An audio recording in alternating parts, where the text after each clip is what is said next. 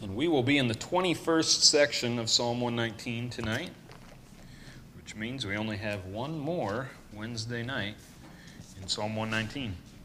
Unless we start it all over again, because we already forgot what the first part was of. Psalm 119, verse number 161 this evening. And we're going to think about the thought that thy word is my treasure. Thy word is my treasure. You know, Jesus talked in the New Testament about how you and I ought to lay up treasure in heaven, where moth and rust doth not corrupt, where thieves do not break in and steal. And Jesus gave this reason for why he said that. He said, for where your treasure is, there your heart will be also. And in this section of Psalm 119, I believe that we really see David's heart, his focus, if you will, was on God's word and on his relationship with God. He treasured his relationship with God, and he treasured God's word. And the outcome in his life, I think, is fairly evident in the book of Psalms, as much of Psalms was written by David himself. And the man that David became, the kingdom that he ended up having, was due in large part to God's hand upon him and to the fact that he treasured God and he treasured God's word. But this evening, let's go ahead and get into the text. Psalm 119, verse 161, he says, princes have persecuted me without a cause, but my heart standeth in awe of thy word. I rejoice at thy word as one that findeth great spoil. I hate and abhor lying, but thy law do I love. 7 times a day do I praise thee, because of thy righteous judgments. Great peace have they which love thy law, and nothing shall offend them. Lord, I have hoped for thy salvation and done thy commandments. My soul hath kept thy testimonies, and I loved them exceedingly. I have kept thy precepts and thy testimonies, for all my ways are before thee. So this evening, as we think about David's treasure, how he treasured God's word, we'll look at 2 areas. We'll see first David's firm focus, and second of all this evening, we'll see his expectant focus. But David's firm focus, we'll see that first in the first verse of this section, verse number 161. He says, princes have persecuted me without a cause. Now stop and think about what David is saying here. Princes have persecuted me without a cause. That word persecuted means to follow after earnestly.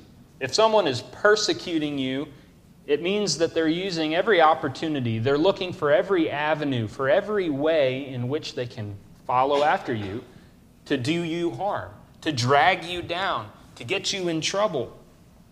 David here, he says, not just my next door neighbor is persecuting me, or Bob the plumber over there is persecuting me. I don't know if they had plumbers in David's day.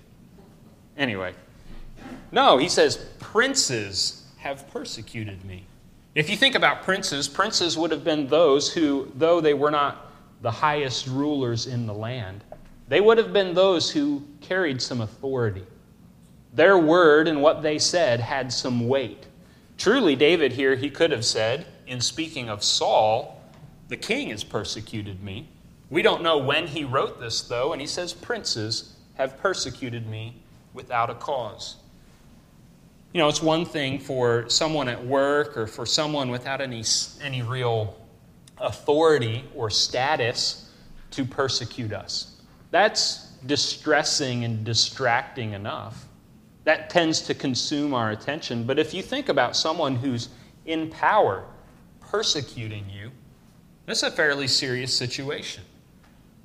Imagine with me tonight that you are the subject of persecution from our state senator, Tom Cotton.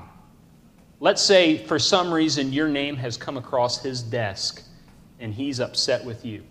And so now he is going to use every single avenue in his purview to come after you personally, to besmirch your name, to drag you down, to get you in trouble. He's going to look for every law He's going to start searching traffic cameras to see all the times that you've broken traffic law. Like he's going to throw the book at you.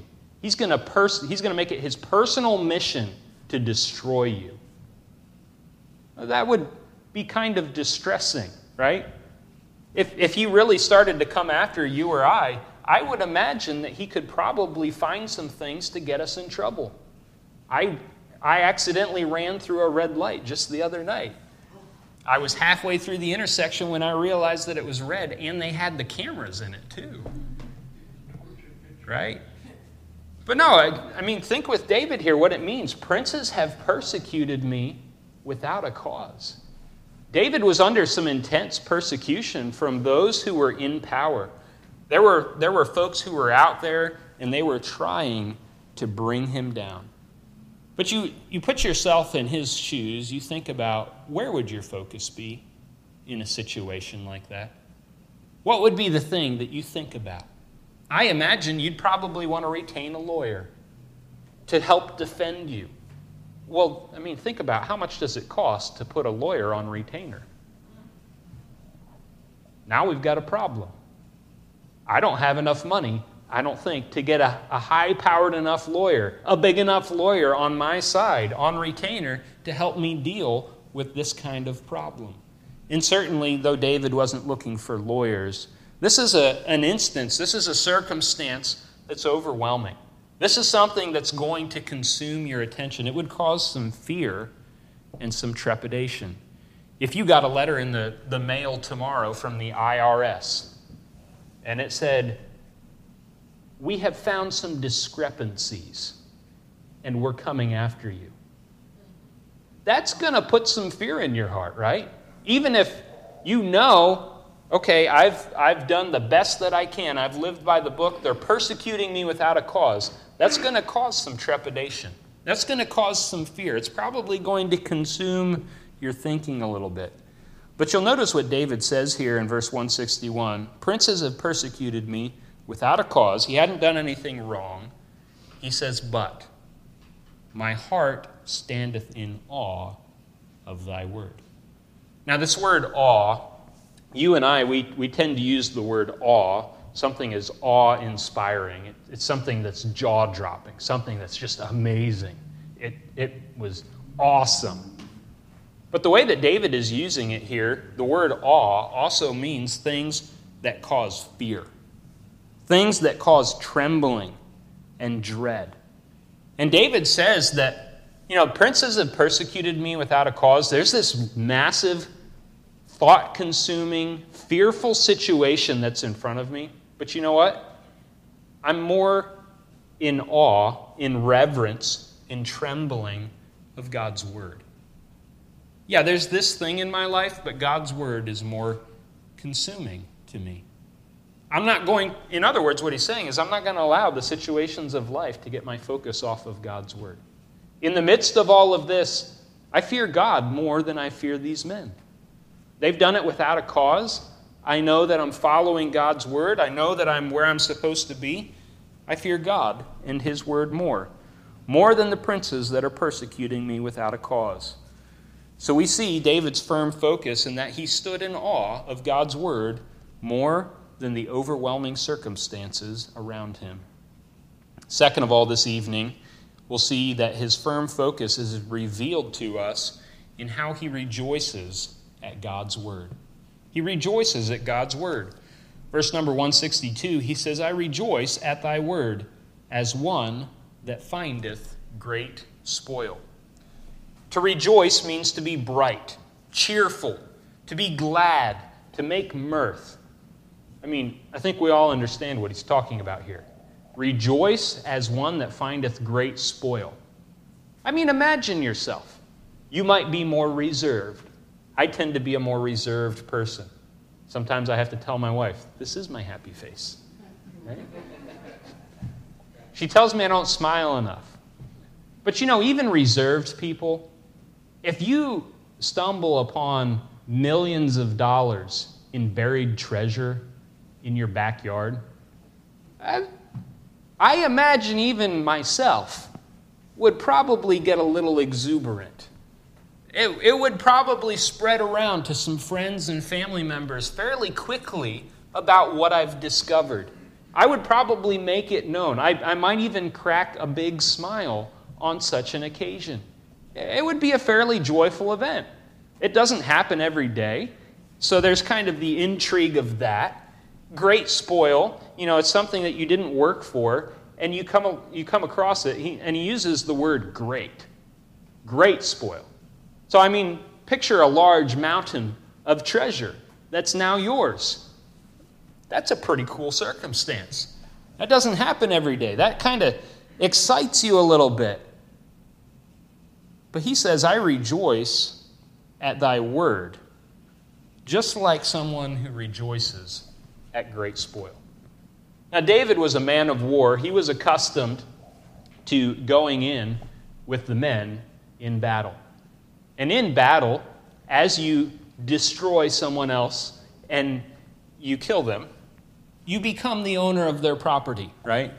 So if you go in conquest against your enemies, they've been raiding your town and killing your cattle and killing your people, and so you go and you wipe out their city. All of the goods in their city become yours. And now as David and his men, they run through the streets, they break down doors, they come into houses, and they're looking for things of value. And you can imagine a guy, he breaks down a door, he comes into this humble little dwelling, he doesn't expect anything to be there, and it's, this mountain of gold. He found great spoil. You can imagine that guy shouting a little bit, being a little bit excited, right? David says in the same way, I rejoice at thy word. That's quite a description of David's joy, David's exuberance when it comes to God's word. Now ask yourself, does that describe you? Do you have the same level of excitement when it comes to hearing from God? David here says, I rejoice at thy word as one that findeth great spoil. David says, God, hearing from you to me is like finding great treasure. Hearing from you is like becoming a multimillionaire at the flip of a switch. God, I rejoice when I get to hear from you. Do you wake up each morning excited at the opportunity to hear from God? Do you get excited about church services because it's an opportunity to hear from God? Do you and I treat hearing from God and His Word the same way as we would rejoice if we stumbled across $3 million of buried gold in our backyard tomorrow morning? Ouch. If I'm honest, I don't think I do. I don't think I rejoice to the same level as I might rejoice if I came across that imaginary pot of gold, right? Oh, that we ought to. Oh, that hearing from God and hearing from His Word would hold more sway over our hearts than the worthless riches of this world. You get great spoil, it goes away. You amass great riches, you die. And it's all left here. The only stuff that matters, the only things that really matter in this life is hearing from God. The things of eternity, the things of God. Oh, that you and I would rejoice at God's word like we do at great spoil. So we see David's focus in how he rejoiced at God's word. Third of all, we see his firm focus on God and on His word in verse 163. He says, I hate and abhor lying, but thy law do I love. Abhor. Abhor means to regard as an abomination, to detest something. He hated it. He abhorred lying. Now this is interesting because if we remember back, we think about David. David is one who, in the Scriptures, we find participating in lying. There are instances recorded for us in Scripture where David lies. He goes before Achish, the king of the Philistines, and he lies before him.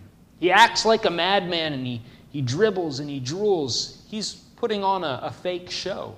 He wasn't a madman. He was lying. He lied when he went and he said that he was on an errand from King Saul. And he ate of the showbread, and he took the sword of Goliath, of Gath. He lied on that occasion.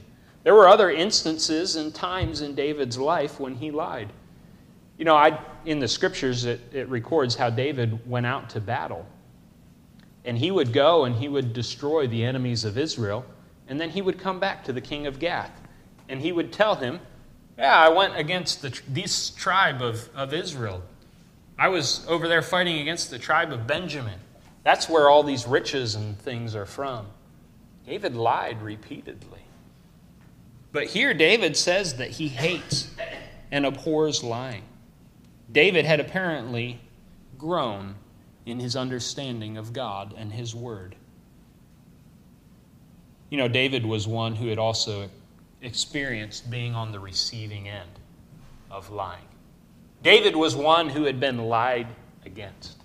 He was one who had felt great heartache and turmoil because of the lies that were being spread about him. God had done a work in his heart, and here he strongly states his detestation, his abhorrence, his hatred of lying. And he had fixed his heart, he had fixed his attention rather than on lying. He says, thy law do I love. Thy law do I love. You know, God's law, God's word is free from lying.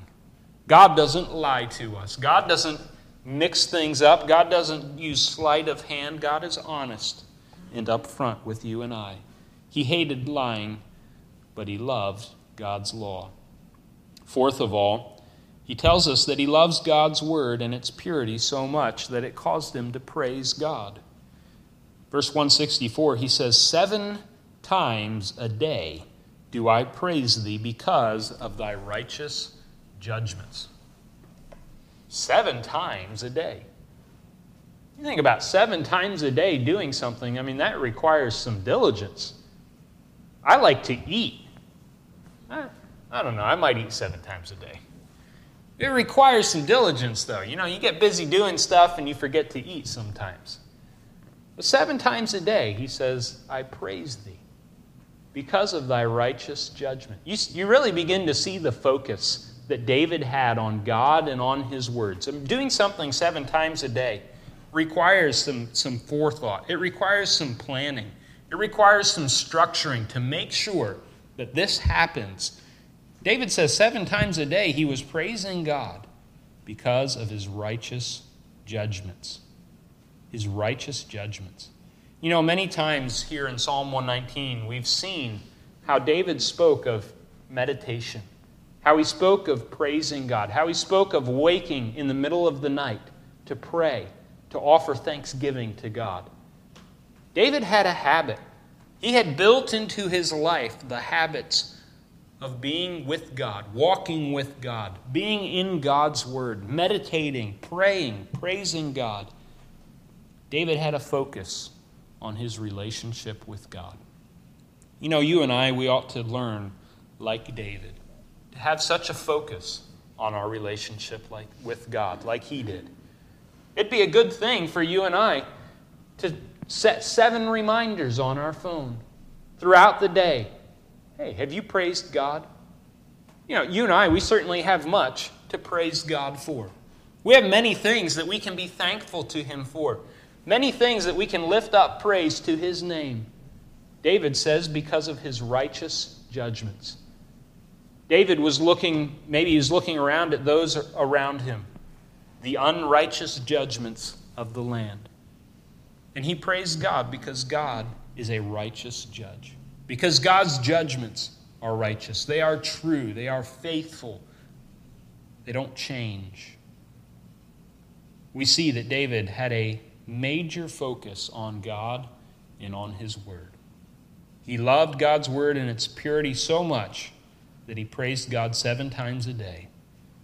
Then the last thing we'll notice that speaks of David's focus on God and on his word this evening is there in verse number 165.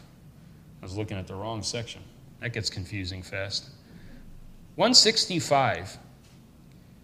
David says, "Great peace have they which love thy law, and nothing shall offend them." Great.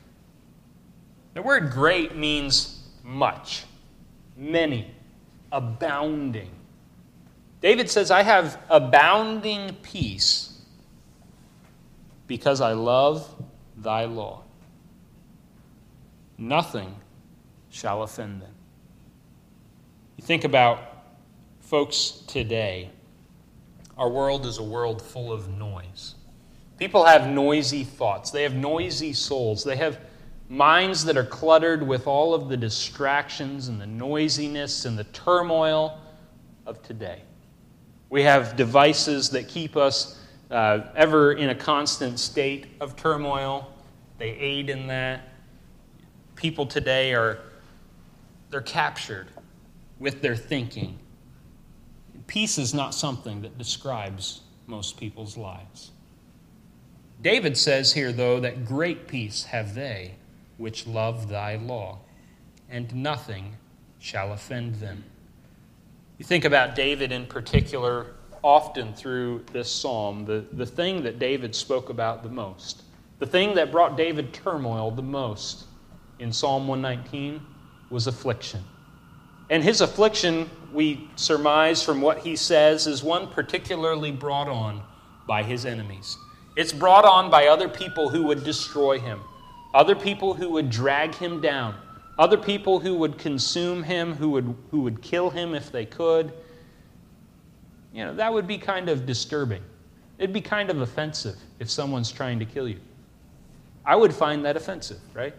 But David says, "Great peace have they which love thy law, and nothing shall offend them." In the midst of David's life, of enemies and those trying to drag him down, those trying to kill him, he said that he had abounding tranquility. He was calm in the midst of persecution, in the midst of those that would destroy him.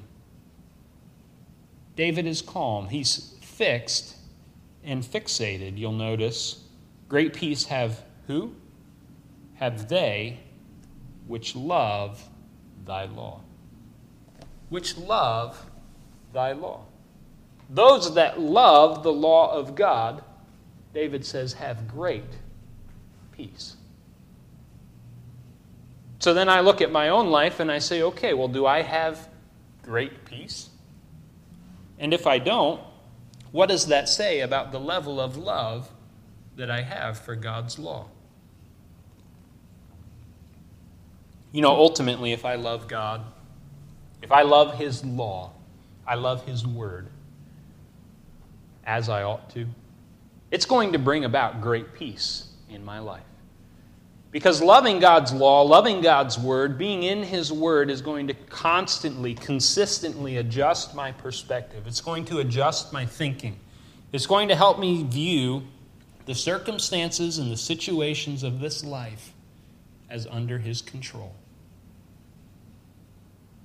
It's going to help me realize that if I'm following after Him, if I love Him and I love His law as I ought to, then nothing that happens to me in this life is out of His control. He's not surprised by any of it. He's not taken back like, oh, I didn't know that was going to happen to them. Oh, no. No. He knows the end from the beginning far better than I do. And I can trust Him. Great peace have they which love thy law, and nothing shall offend them. If my life is given over to Him wholly, and I love Him, and I love His word as I ought to, and my thoughts are continually being adjusted to remember that, it's going to bring about great tranquility. That word offend, an offense is a stumbling, an occasion of stumbling, a stumbling block, something that's thrown in your way. We're familiar with what it means to be offended. Somebody will say or do something, and you get offended. You'll stumble at it. And it causes you to get caught up in thinking and worrying about that situation and trying to scheme and figure out how to either get out of it and make them okay with you, or how to get back at them, and it's something that can ruin your day, right? Somebody does or says something that offends you, and the thoughts of God, the thoughts of His Word, they're gone. Your day is now, it's dominated by this. David says, you know what though? You love God and His Word as you ought to, you'll have great peace.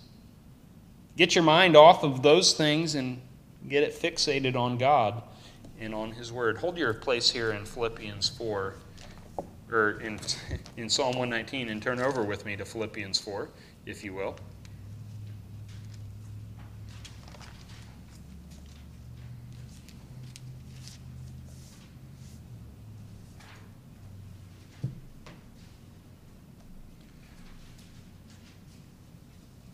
Philippians 4 and verse number 6, the Apostle Paul here says, be careful for nothing. We're familiar with that word careful. It means to worry, to be anxious. Be careful for nothing, but in everything by prayer and supplication, with thanksgiving, let your requests be made known unto God. And the peace of God, which passeth all understanding, shall keep your hearts and minds through Christ Jesus. You know, if you and I get our focus on Him, we get our focus on His love, His control, His omniscience, His omnipotence, we begin to fill our minds with His Word, thinking about God's character, thinking about who He is, thinking about His plan for us, and we really begin to put our focus on Him. He promises peace. So if I don't have the peace that I need in the situations of life, it's not because God isn't offering it to me. It's not because God is somehow shortchanging me or not coming through on His end of the bargain. That'd be on me. That'd be on me not having my focus where it needs to be. You know, I kind of like that. I'm happy about that. Because if the problem is on God's end, well then I can't fix that. But it's never on His end. It's always on my end. He's faithful. So that means no matter how bad the situation is, I can put my focus on Him. He can take care of me. He can control it. And I can find the peace that I need in focusing on Him. So we see David's firm focus. But then last of all this evening, we'll see David's expectant focus. His expectant focus. In verse number 166, he says, Lord, I have hoped for Thy salvation and done Thy commandments. You know, this section of Psalm 119 is kind of interesting. There's no real requests here. The one that we looked at last week was almost every single verse was a request to God. He was asking God for something. He was petitioning God. And much of Psalm 119 is that way. But really in this section, he doesn't make any direct requests of God. It's a lot of talking to God about what has happened and talking about his focus on God and on His Word in the midst of these situations. But as we look at verse number 166 here and we kind of switch gears, we'll see that David was not only firm in his focus, but he was expectant in his focus. This is the first time that he invokes the name of God in verse 166, and he says, Lord, I have hoped for Thy salvation. I have hoped for Thy salvation. We talked a few times now about this word hope, how the biblical word hope is not the way that you and I use it, in wishing or, I think that maybe this is going to happen. The word hope in the Bible is a firm belief. He has faith in God. He's looking down the road and he's saying, God, I have faith. I trust in Your salvation. He's waiting, yes, he's waiting for the salvation of God, but he's waiting expectantly. He knows that God is going to deliver him. He knows that God's salvation is coming, and so he has hope in God's salvation. Well, notice, we know that David has this hope. We know that David is living expectantly, and he reveals to us several reasons that we can have a firm hope this evening in that fact. And really, it's all tied up in his actions. Ultimately, he lives, and he tells us how he lives here in Psalm 119. He lives expectantly waiting for God's salvation. You'll notice the first thing that he does there, Lord, I have hoped for thy salvation and done thy commandments. I've done thy commandments. You know, he was expecting that God was going to deliver him, and he decided, you know what? I believe that God is going to do this. I'm going to live like God tells me to live. I'm not going to live like the world. I'm not going to live according to my own devices, my own desires. Rather, God, I will do thy commandments. I have done thy commandments. He pointed back to a pattern that he had established in his life of following God's word, of following the things that God had said. You know what, this evening, if you and I look to God and we say, God, I trust in your salvation, you and I ought to have a similar testimony to David that says, God, I've hoped in thy salvation, and I have done thy commandments. Right? You and I are familiar with the idea that if we come to him for salvation from our sins, and then we live the same life that we've always been living, we just continue on, we carry on, like, God, I come to you, I pray this prayer, now I'm saved, and nothing happens. Nothing is different. There's a problem there, right? That would indicate no change of heart. That would indicate no change of life. The book of Corinthians talks about how when we're in Christ, we're a new creature. Old things are passed away. Behold, all things are become new. You know, if there's not stuff becoming new, it causes some question. It ought to cause some serious examination. David could point back and he says, God, I've hoped in thy salvation, and I have done thy commandments. If we're Christians, we ought to live like it. We ought to do the commandments of God. The next thing that David points out in verse number 167, for some reason I keep wanting to look at the section above it, and that is really confusing because it doesn't go together. Verse 167, he says, my soul hath kept thy testimonies, and I love them exceedingly. So not only had he done the commandments of God, he says, my soul hath kept thy testimonies. You know, there's a lot of things, the testimonies of God, right? The testimonies of God are the things that God has declared, the things that God has attested to. He has said, this is true. This is the way to live. This is the way not to live. This is what you should do. You know, there's a lot of things that God has said, the way that you and I ought to live, that the world looks at and scoffs. The world looks at it and says, well, why would you do that? That doesn't make any sense. But it's what God has said. It's what God has declared to be truth.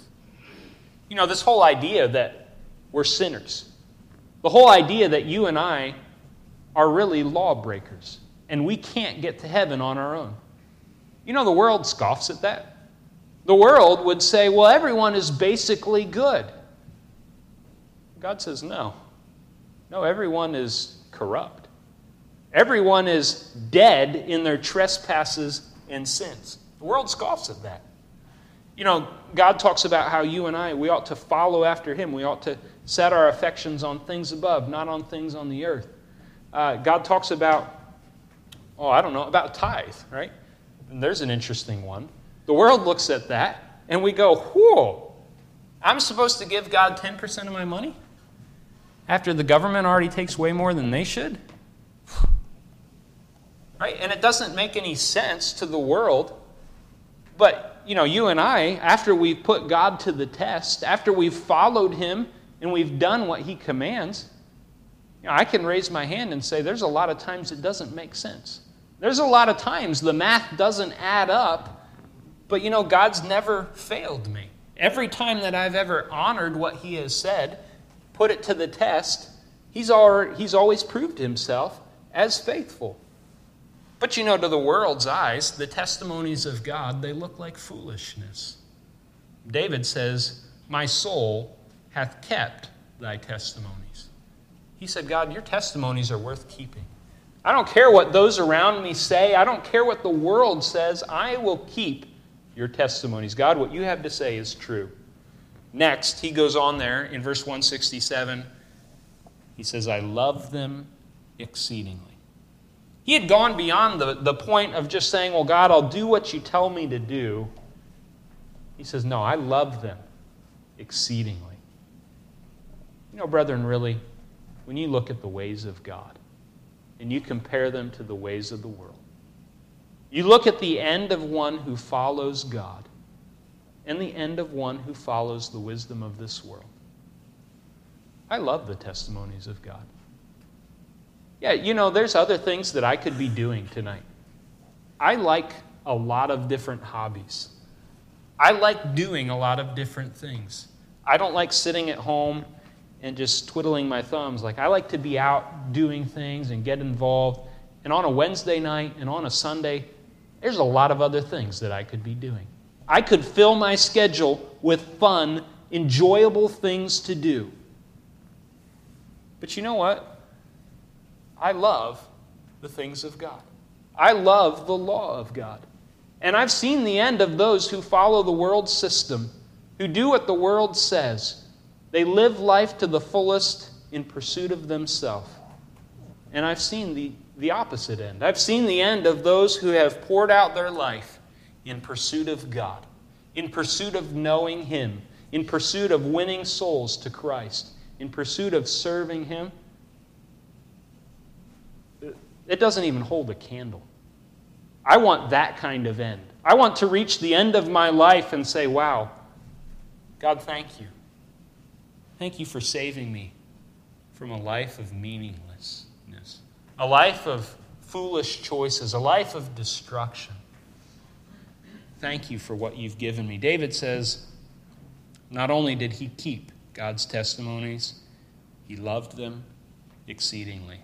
Verse number 168, he says, I've kept thy precepts and thy testimonies, for all my ways are before thee. I've kept thy precepts and thy testimonies. He lays out before God, he says, God, you know, all of my ways are before you. You know, nothing that you or I do is hidden from God. It's not. He knows all of it. In fact, He knows what you're going to do tomorrow. You don't know what you're going to do tomorrow. You might have some plans, but God knows what you are going to do tomorrow and what you won't do tomorrow. God's not surprised. He's not taken back by things that happen to us, and He's not surprised by the things that we do. God doesn't love you any less because of the things that you do wrong tomorrow or the things that you did wrong today. All of your ways are before Him. He already knows. Sometimes we try to avoid God as if not coming to God in prayer and not confessing our sins and not making it right with Him, not owning up to it, is going to somehow God doesn't know about it because I haven't come and prayed about it. No, God knows. David recognizes this fact. He says, all my ways are before thee. He recognizes that, and he says, because of that, I've kept thy precepts and thy testimonies. He recognized, he had trained himself to realize that God is watching. God's watching. People at work will often increase production when the boss walks in the room. It's amazing. And it's kind of comical too. Because sometimes people, they're really, really bad at it. As if they think that somehow the boss won't notice that they haven't gotten anything done, or the boss won't notice that as soon as he walks in the room, they start moving their mouse and hitting their keyboard, like they're being very diligent. I used to do things like that in school. I'm sure my teachers knew exactly what was happening.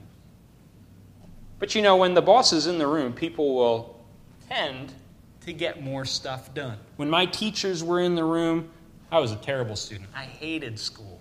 I wanted to be outside playing. But when my teachers were there, hanging over me, making sure, when my mom was there making sure that I got my homework done, it got done. I was a diligent student. But you know, for you and I, God's always watching. We ought to remember that.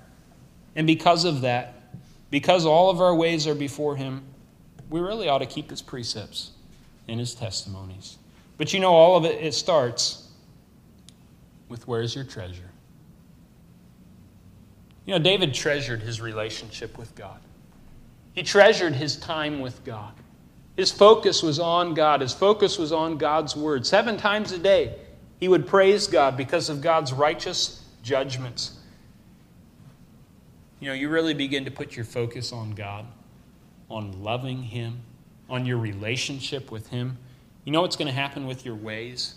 You know what's going to happen with the things that you do? They're naturally going to tend toward following after God. Because that's where your focus is. That's where you want to go. Because you love Him and you love His Word, your path is going to go that direction.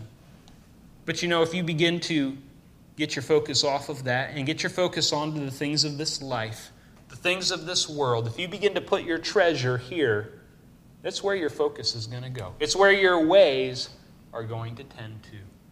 This evening, where is your treasure? Princes have persecuted me without a cause, but my heart standeth in awe of thy word. I rejoice at thy word as one that findeth great spoil. I hate and abhor lying, but thy law do I love. 7 times a day do I praise thee because of thy righteous judgments. Great peace have they which love thy law, and nothing shall offend them. Lord, I have hoped for thy salvation and done thy commandments. My soul hath kept thy testimonies, and I love them exceedingly. I've kept thy precepts and thy testimonies, for all my ways are before thee.